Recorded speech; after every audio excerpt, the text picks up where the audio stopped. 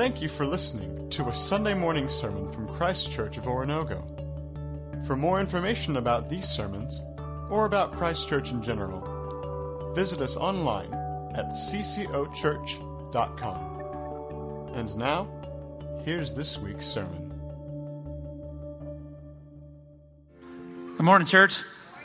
How are you this cold fall morning? Good. Yeah, I'm glad you're responsive. This is great. Welcome. Hey, a couple of things I want to take care of. I need you to open your Bibles to Psalm 104, and then we're going to look at a passage that was just read during the last song of worship, and then we're going to go over to Philippians chapter 4 soon after that. So we'll be in two primary passages today, Psalm 104 and Philippians 4. Last week, in the hectic focus of the week, I missed a great opportunity, so I need to start by asking for your apologies. Last week was Veterans Week, and we normally take a moment during our services to honor those who serve, and just in the mix, it was unintentional, but I overlooked it, and I feel bad about that. So A, forgive me, and B, it's not too late to honor those to whom honors due, correct? Can I still operate under that? So what I'd like to do this morning is if you've served or if you're a veteran protecting our country and you've served in that capacity, would you stand this morning? And don't be ashamed. Please stand. Absolutely.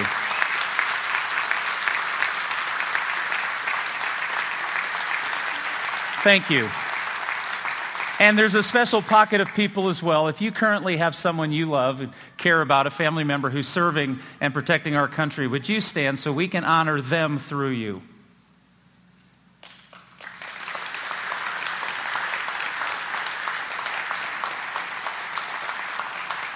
Thank you so much. And also, I think it's just important we can get caught up. And one of the things I just have to confess, because it's not always perfect, but I'm trying to do my best when we don't want to preach the headlines of the newspaper. We want to preach the Word of God, because we believe when you preach the Word of God, you cover the things of the newspaper. Make sense? But every now and then, I think it's really important for us to take just a moment and identify what's going on in our world as Christians. And what I'd like us to be able to do this morning is just open and have a word of prayer, not only for those who are protecting our country, but for those refugees throughout the world who need a safe place to be. Because I believe, church, that's why we're here. It's for God's people to take care of the orphans, the widows, and the refugees. The Old Testament is written about it. And the New Testament talks about caring for those in need. So in a world that seems to be splitting right down the middle, let's be the church right now. Let's offer a word of prayer, asking God to use us in whatever capacity he needs to care for those who are broken. Let's pray. Father, we begin this day and continue in this day by simply honoring who you are. And we know what you've asked us to do, and we're not always sure how to do it. So in moments like this, as we honor those who care for us and protect us, we also want to care and protect for those who have needs. I pray that you'll move your church throughout the world to respond. For some, it may be time, it may be finances, or it may be opening their homes. And God, this isn't a political issue to us. This is an issue of trusting you and serving you. So I pray for those who need safety and protection, that it can be provided. And I pray that your church throughout the world will move so that we honor you as you love us. We pray in Jesus' name. Amen. If you're visiting Christ Church, my name is Mark, and I have the privilege of being one of the ministers here at the church. And you're joining us at the tail end of a series that we've called Because God. And we began a series in September called Why Church? Why did God create the church? What's its purpose? What's he trying to do? And what is the benefit to us in doing this? And by learning that, we then decided, we kind of changed course and decided it'd be really good to spend the month of November being grateful for who God is and what that means to us. In week 1, we talked about because God delivers, I can be delivered. Then we talked about because God is merciful, I can repent. And because God is for us, I can find guidance. This morning you heard the 140th Psalm read, and it's a psalm of God's provision. Knowing who God is and what God brings to us, we're a blessed people. We know the power that he has. We know that he created this world. It wasn't an accident. It was by the intention of God, and God never does anything without a big purpose. And the beautiful good news this morning is every one of God's big purposes includes us. So in light of all of that, I'd like to take a moment and read just a few verses from the 104th Psalm. Let's begin in verse 24. And on a week of Thanksgiving, on a week when we're going to take some time out this week and celebrate with family and friends, how important it is to remember how blessed we are. Listen to these words. Verse 24. How many are your works, O Lord? In wisdom you made them all. The earth is full of your creatures. There is the sea, vast and spacious, teeming with creatures beyond number, living things both large and small. There the ships go to and fro, and the Leviathan, which you formed to frolic there. These all look to you to give them their food at the proper time. When you give it to them, they gather it up. When you open your hand, they are satisfied with good things. When you hide your face, they are terrified. When you take away their breath, they die and return to the dust. When you send your spirit, they are created, and you renew the face of the earth. May the glory of the Lord endure forever. May the Lord rejoice in his works. He who looks at the earth and it trembles, who touches the mountains and they smoke. I will sing to the Lord all my life. I will sing praises to my God as long as I live.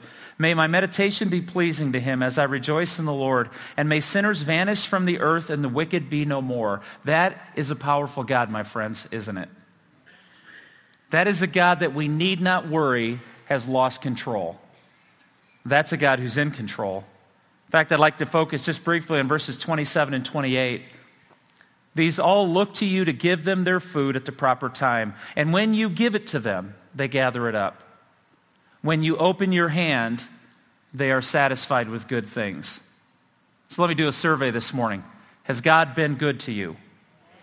Has God been good to us? Is he worthy of our worship? Absolutely. And that's why we gather each and every week, is to remind each other that living by faith matters. It's not an option. It's essential. Because we know who God is. So this morning I want to tell you, because God provides, you and I can find lasting contentment. Contentment's a strange word for Americans. We're the land of discontent. In fact, we're proud of the fact that we keep doing more and more and accomplishing more and gathering more and more and storing up more and more because we work hard. But I need you to know that real contentment doesn't come from what you have. It's because it comes from who has you.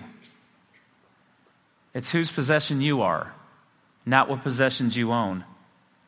There's a passage in the New Testament that correlates so well to this psalm.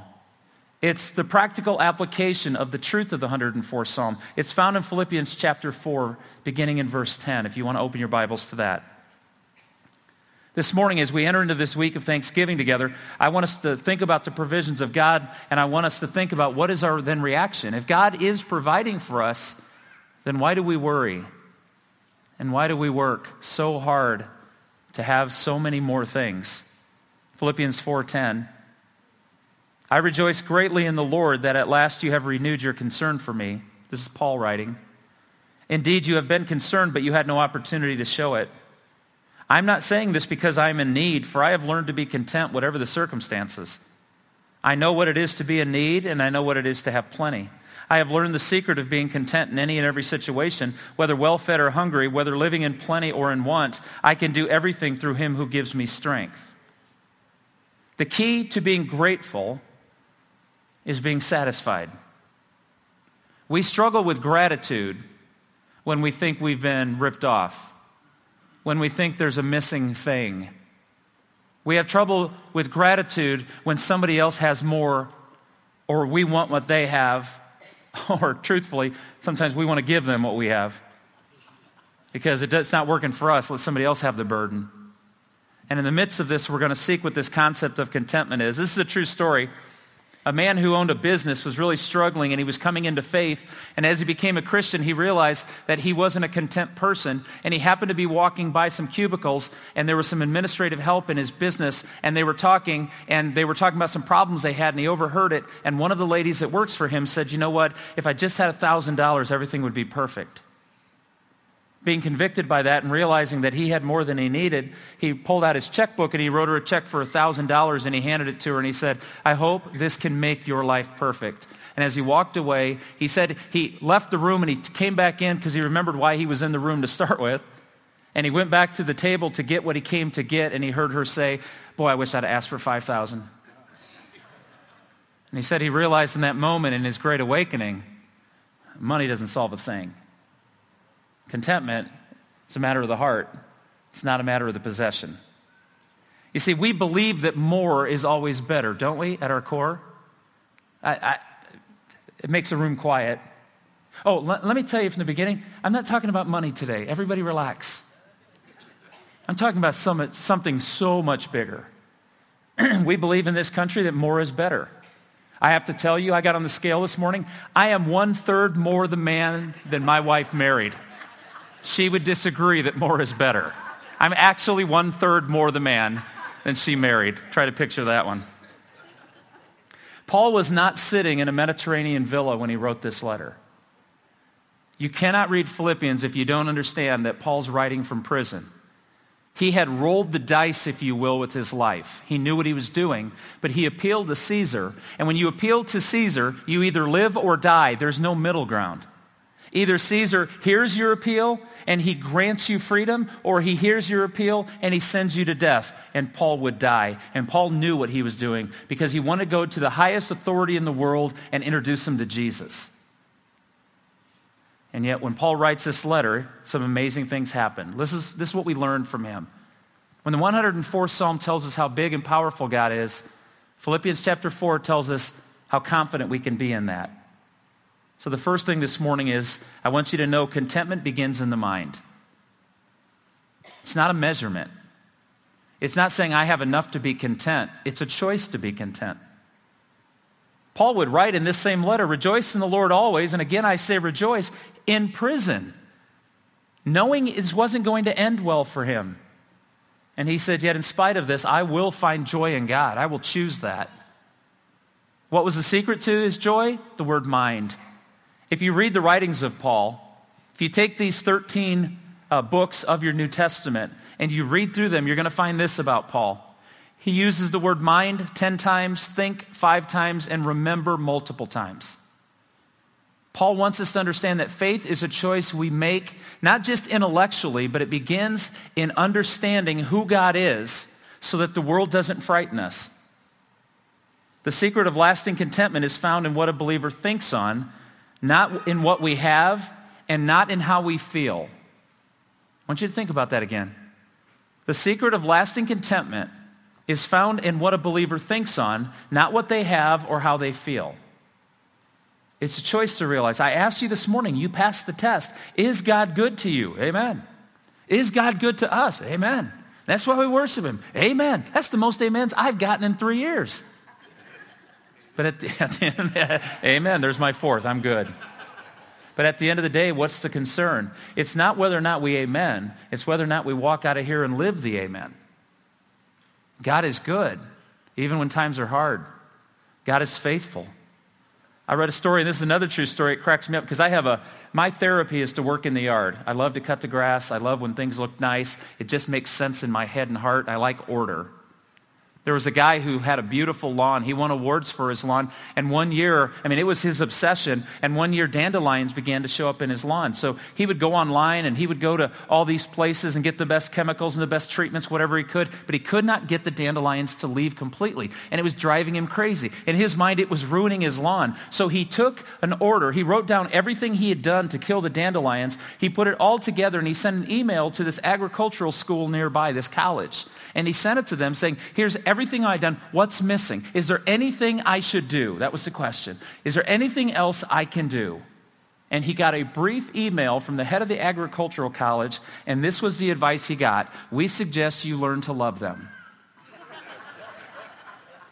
He'd done everything he could, everything they would have advised, and all they could say is, they're going to be there. So what is the principle of that story? Sometimes God will get you out of your problem and he will rescue you from it. And sometimes God will leave you in your problems and he will rescue you through them. You cannot offer people to Jesus, church. We cannot go into the world and say that if you follow Jesus, your marriage will get fixed, your kids will get fixed, your job will get fixed, your finances will get fixed, and everything else will get fixed. Jesus doesn't promise us that. Sometimes he lets us remain unfixed so he can capture the most important parts of us, our soul. Sometimes God rescues you through it. Sometimes God rescues you from it. So the question of the morning is, if you have to think about that, can you serve a God who sometimes leaves you in your troubles and rescues you anyway? then you'll understand what contentment means. Paul says, I have found in whatever state I am in, I can be content. Let's go to Philippians chapter 3, verses 12 and 13. He says, not that I have already obtained all of this, or have already been made perfect, but I press on to take hold of that for which Christ Jesus took hold of me. Brothers, I do not consider myself yet to have taken hold of it, but one thing I do, forgetting what is behind and straining toward what is ahead, I press on toward the goal to win the prize for which God has called me heavenward in Christ Jesus. Paul did not think about what he was missing in this world. Paul only thought about what God would grant him in the new kingdom. And it makes me wonder if my lack of contentment at moments in my life is not predicated on trying to win a race I'm not supposed to be in, instead of running the race I'm supposed to run. Contentment does not come naturally. It's a choice of the mind. Paul says in verse 12, I have learned the secret of being content in any and every situation. He uses the word secret. It's an interesting Greek word. What it means is being initiated into some hidden truth. Is having that aha moment. That moment where it begins to connect. We've all had those, haven't we? We're trying to solve an issue. We're trying to figure out how to fix something. We're trying to figure out how this all comes together. And in a moment you go, oh, yeah. And Paul says what I realized in my life was the secret of contentment was not measuring what I have, but measuring who I belong to. And realizing the God of all the universe can take care of me. I need to honor him. Instead of striving day after day after day to make my own place in a world in which he's made me a place. Paul says, I've learned that. Because see, too much of something is risky and too little of something is risky. I know when we talk about contentment or gratitude in the church, people begin to freak out and go, but you don't know what I'm going through, Mark. You don't know the situation I'm in. You don't know the struggle I'm in. And you're absolutely right, I don't. But here's the good news. What I'm sharing with you today is over and above all of those things. It's not saying you're less of a Christian if you're having a hard time and it's hard. It's not saying that. I want you to know when you're having a hard time, come, be prayed with, be encouraged, gather with other believers who can hold you up when your knees are weak. That's not a sign of weakness. That's a sign of faith. But I'm telling you, no matter how hard the days we're in right now, the God we worship is above that, is strong, is able, and cares too. That's why you and I can be content when it's hard. But sometimes having too much is the worst thing for our faith. In Proverbs chapter 30, verses 7 and 9 is one of my favorite parts of the Proverbs. Listen to what it says. 2 things I ask of you, O Lord. Do not refuse me before I die. Keep falsehood and lies far from me. Give me neither poverty nor riches, and give me only my daily bread. Otherwise, I may have too much and disown you and say, who is the Lord? Or I may become poor and steal and so dishonor the name of my God. Victor Hugo wrote a fascinating story called Les Miserables. And in the story of Les Mis, we would call it, he takes this passage from Proverbs and he writes about it. Having so much you don't need God, and having so little you dishonor God. And the whole premise is God God even when we don't have what we think we need? You see, the secret of contentment, one more time, is not what you have, it's who you have. Hebrews 13:5, let your way of living be without covetousness, and be content with such things as you have, for he has said, I will never leave you or forsake you. And today's message is predicated on whether or not we truly in our souls will believe that. That God would never abandon us even when he's quiet. So, it's a choice. Secondly, the mind relies on a God who will never abandon us in our faith. The mind needs to spend time pondering who this God is. The 104th Psalm is one of many, like the 23rd Psalm, the 46th Psalm, the 47th Psalm. I could go hours on this. If you've been reading through the Psalms, you know that what we're introducing you to is that throughout time, man has come to one conclusion. When the world is upside down, God is still faithful. He's still powerful. And he's still good. I'm going to say a harsh statement here. And I don't say it to be cute or provocative. What I'm saying it for is a challenge to all of us. The challenge is not that our circumstances are ever too big for God. It may be that our trust is too weak to wait for him. And contentment dies. Listen to me. Contentment dies when we will not wait on the Lord. And contentment grows when we do. Waiting on the Lord is a command throughout Scripture. It says in the Bible, be still and know that I am God. If contentment begins in the mind, then the mind must focus on the things that bring contentment. And that is the identity and purpose of God. David said, the Lord is my shepherd, I shall not want. I remember being a kid, and that jacked me up. That's like, well, that's my big brother, and I don't want him. No. It's actually a phrasing issue. What it says in the Hebrew is, because the Lord is my shepherd, I don't need a thing. And that's our challenge. You see, on this side of the cross, on this side of Jesus, there is no reason to believe that any of us are facing something more powerful than him. When he walked out of the tomb, he freed all of us from any circumstance that seems permanent.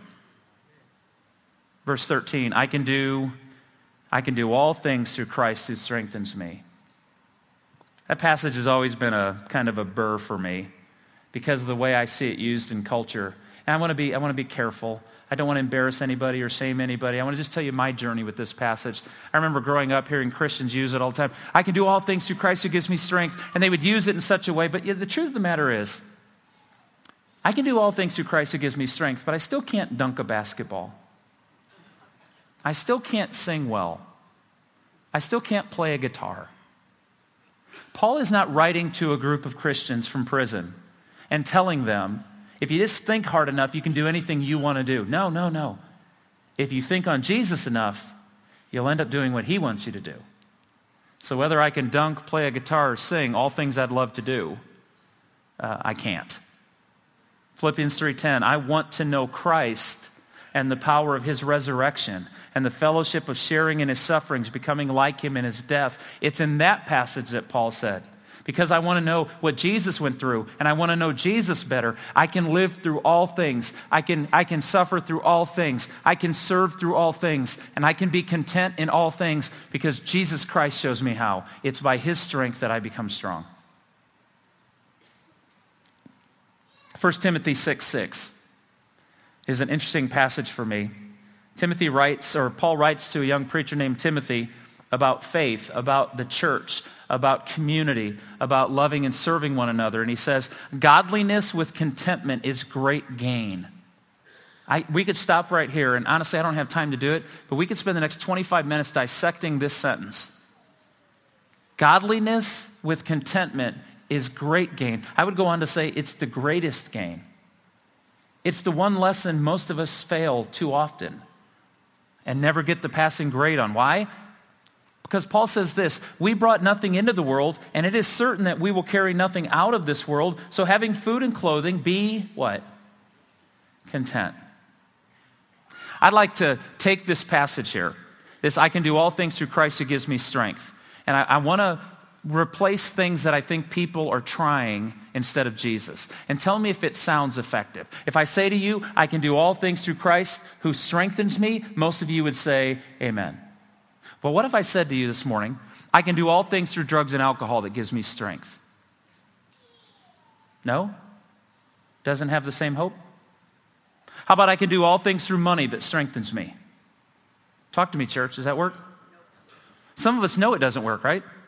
Because we've had money, and we're more unhappy than when we didn't. I can do all things through sexual conquest and experiences that give me strength. No? I can do all things through education and jobs and performance that gives me strength.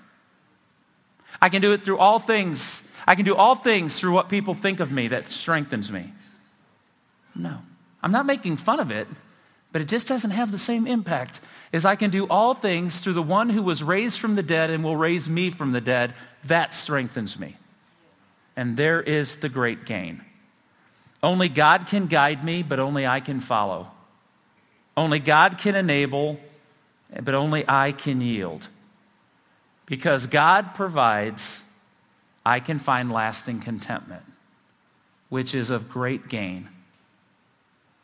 The key to being grateful is being satisfied with the God you have and not the things you don't. So this morning, a piece of bread and a cup of juice. It tells you whose you are, but it doesn't tell you what you have. It tells you whose you are, but it doesn't tell you what your future holds. It tells you whose you are, but it doesn't tell you whether you'll be successful or failure, whether you'll die with many friends or die alone. It doesn't tell you any of those things, but it tells you the most important thing. Because of whose you are, take and eat. It is what you need. Take and eat because it's Jesus. Take and eat because it's your blessing. Take and eat because it's your hope. Take and eat and proclaim to the world, no matter how I'm measured in this lifetime, the only thing that matters to me is I belong to him and he belongs to me. He is my God and I am his child. If you believe that Jesus Christ is the Son of the living God, if you've made that profession and allowed his sacrifice to replace your death, your sin, your destruction, then take and eat. And as we prepare to take this bread and to drink this cup, to proclaim his death until we come again, I'd like to read 2 verses from the 104th Psalm, and then we'll pray. Verse 14. He makes grass grow for the cattle and plants for man to cultivate, bringing forth food from the earth, wine that gladdens the heart of man, oil to make his face shine, and bread that sustains his heart. May the wine of this cup gladden your heart. And may the bread of his body strengthen your heart. Contentment is based on gratitude. And gratitude in who Jesus is all you and I need to live the lives we've been called to live. Let's pray. Jesus, thank you. Thank you for being a God who provided. Jesus, we thank you for providing yourself when we didn't want you. When in our pride we didn't think we needed you. We simply thought we'd take care of it ourselves. A couple of goats, a couple of lambs, a few I'm sorries, and everything would be equal. But then we realized, no, that sin and alienation killed us. But you came and offered your perfect sacrifice to replace our imperfect lives. And so today we live. Godliness with contentment is great gain. So today as we drink together this juice and eat together this bread, we do so to proclaim to the world that you are a God who has given us everything we'll ever need. With all power and hope, we receive it. We pray in Jesus' name. Amen.